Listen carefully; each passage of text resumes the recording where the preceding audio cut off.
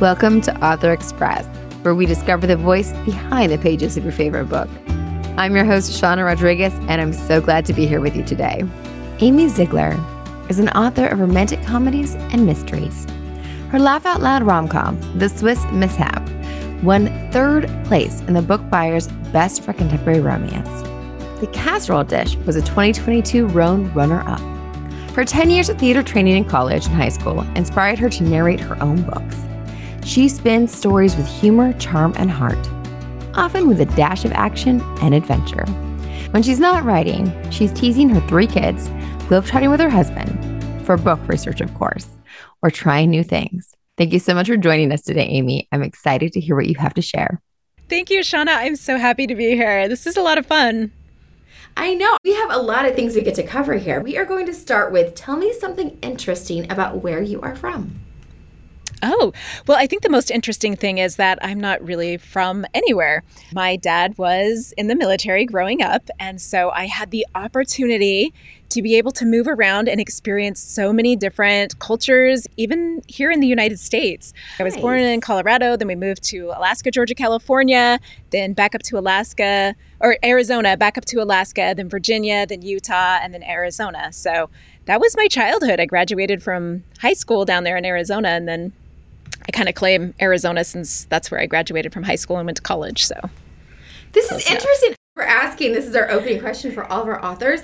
There is like a statistically significant amount of military background kids who are in the military who become writers. So I wonder if like living a lot of places helps to fuel a creative mind. You know, I think there might be some of that to that because I like all my books are set in different locales and places that I've lived. Like I'm all like, that would make a really good setting. Like Alaska, Summer of Sundays is set in Homer, Alaska, where I spent my summers growing up fishing on the banks of the Kenai and going across Homer Spit and, you know, camping out in the middle of nature and stuff like that. And so they do, like the places that I've been inspire me. And that's another reason why I love to travel is because I just draw from these experiences and the people that I see and meet and incorporate those into my books. That's amazing. I love this. Now I want to do a research project on writers and how much they've traveled or how much they've moved when they were younger. Because there's like this amazing amount of people who have these ties to the military that are writers that we're discovering in our podcast so far. That's a fun little bonus. I like it. So tell me, so to get to know you better, let me ask you a question about this traveling. Like, what is the favorite place you've traveled to? Oh my gosh. Well, my husband and I just recently got back from Japan. He served a 2-year volunteer mission there, and we actually had tickets to go in April of 2020, but we all know how that story ended. And so, which was terrible. We cried bitter tears all 2020. But one of the things he did is he found these really nice, cheap tickets, and we had no idea when Japan was going to reopen. And so he just bought them for October 12th. He just plucked a date out of his head. And we kept watching the news, wondering when the Japanese government would open Japan so we could go back there. And they opened it like 2 weeks before we left, and it was for the exact day he had bought these tickets for back in January. So we were on the first flight over there. We were the first touristy people that just bought tickets and didn't go through all the rigmarole. We were there the first day, and it was amazing. Like being able to experience another culture that is so different from ours was just so mind broadening. Like I loved it. Plus, I'm short. I'm 5'2". So I got to buy a bunch of clothes. So that's what's behind this quilt back here. You guys can't see it at home because you have to imagine it in your head, but there's a quilt covering all my Japanese clothes. Oh, I love that. So the unforeseen bonus is the shopping specific for you. Perhaps. Oh, yeah. Yeah, I will have to say, the shopping in Osaka, that's where we went shopping, was amazing. And after Tokyo, Osaka is the biggest city in Japan, and it was huge. Just skyscrapers upon skyscrapers and just people. Like we went to the Shotengai where they just had people as far as you can see. And like I lifted up my phone and like snapped a picture like such a tourist. And I was like, oh my gosh, this is crazy, you know? And it was amazing. I think the hardest thing was not a lot of people spoke English. And so I had to rely on my husband for translation because he speaks Japanese fluently. But it was funny because when I wore the Japanese clothes, put on a hat and wore a mask, a lot of people would assume that I was Japanese. And so they would talk to me and I would just point to my husband and say, just talk to him. That guy up there, him up there. So it was an awesome experience. I would totally go back. Isn't that a great story? Yes, I love that story. It's a good story. You're good with stories. So now, which was your first novel? Because we heard about a couple in our intro, but what was the first novel that you published? So the first novel I published is different than the first novel I wrote. The first novel I wrote was actually that Swiss mishap based on some experiences that I had when I served a 1.5-year mission over in Europe. I actually lived in Switzerland and France for 16 months and learned to speak French fluently. But there were so many things, even in Switzerland, which is like the most first world of all first world countries. Like they have things that squirt the toilet seats, so it's all nice and clean and beautiful and rich countryside. But there were so many funny things that happened while I was there that I was like, I have to write this in a book. And so many hard things too. Like it is really difficult to live in another country. And we didn't live with a host family or anything. We lived in that country just as those people lived. So we shopped at the stores. We talked to people 12 hours a day. And somebody once told me that pain plus time equals humor. And I think that's why the Swiss mishap is just so funny. But I actually published Baker's Dozen first because I wanted to make sure I could find a publisher that would treat the Swiss mishap with the love and respect and the labor of love that was to create. And when I published with the Wild Rose Press, I knew that they would be okay with the Swiss mishap. So I sent them that second. Nice. That was my first book. Was very smart because your first book is the one that's closest to you and the hardest to write. So you wanted to make sure it was true. That was very smart of you.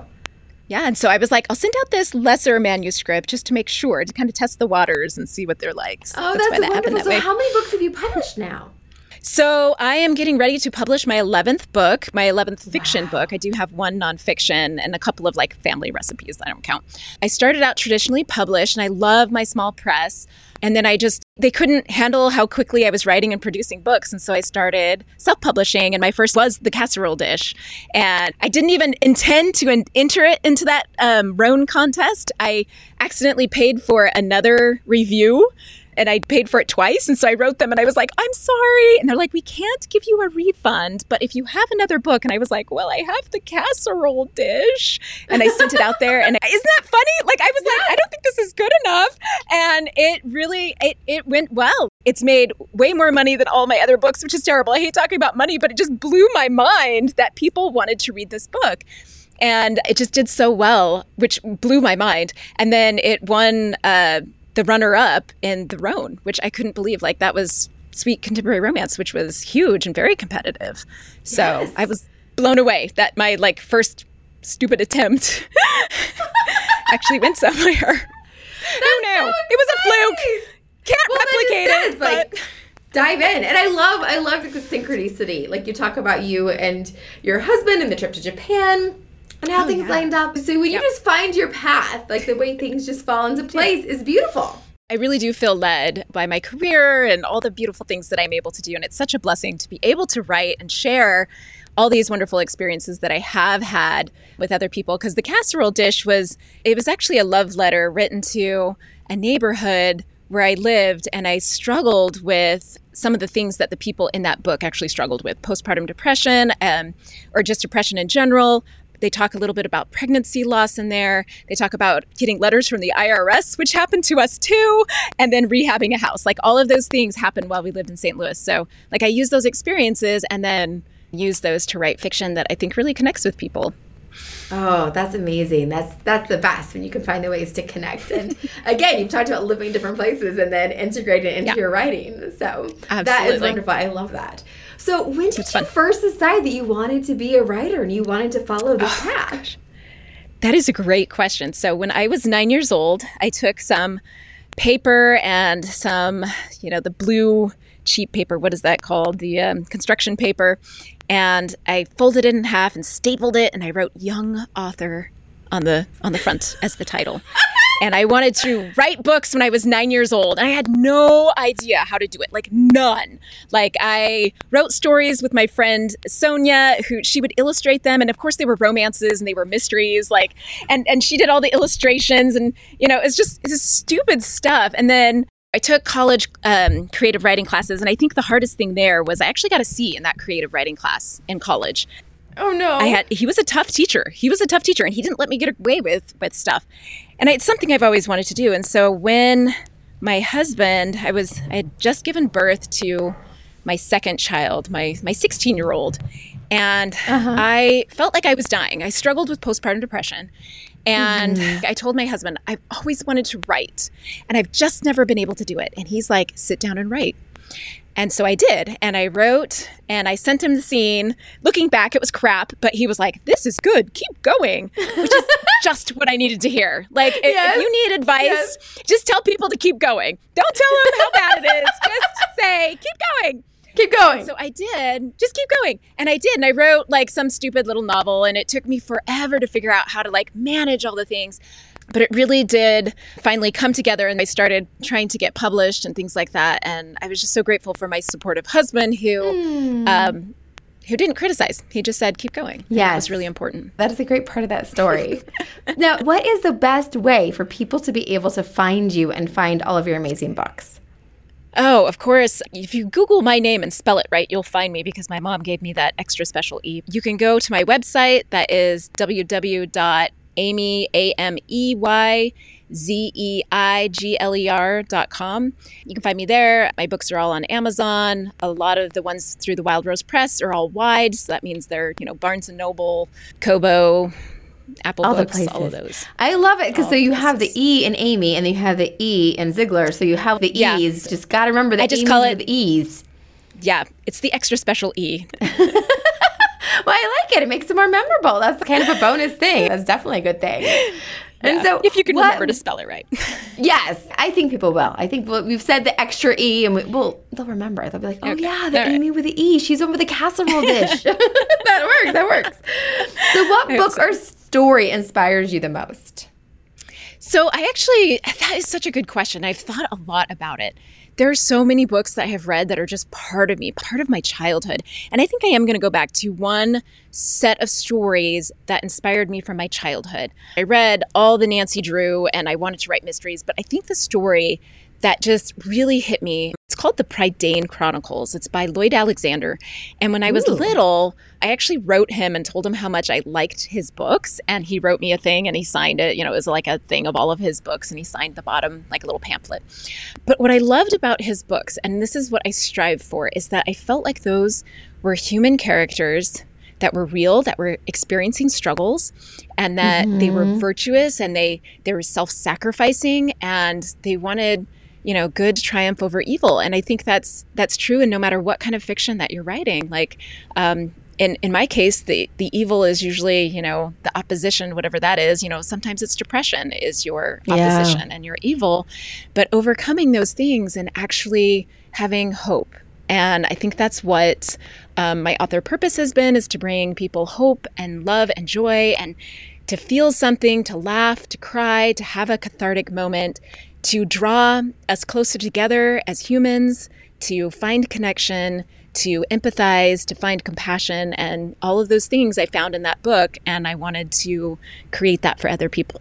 So, yeah. That is beautiful. That is wonderful. Thank you so much, Amey. This has been such a delight. And I am excited for people to come out and find you and learn more about you and all of your 11 books. There's plenty to explore. Well, thank you, Shauna. I certainly appreciate it. This has been a very fun little tidbit of time that we've been able to share together. So thank you. Thanks for joining us. We hope you take a second to give us a couple stars or a review on your favorite podcasting platform.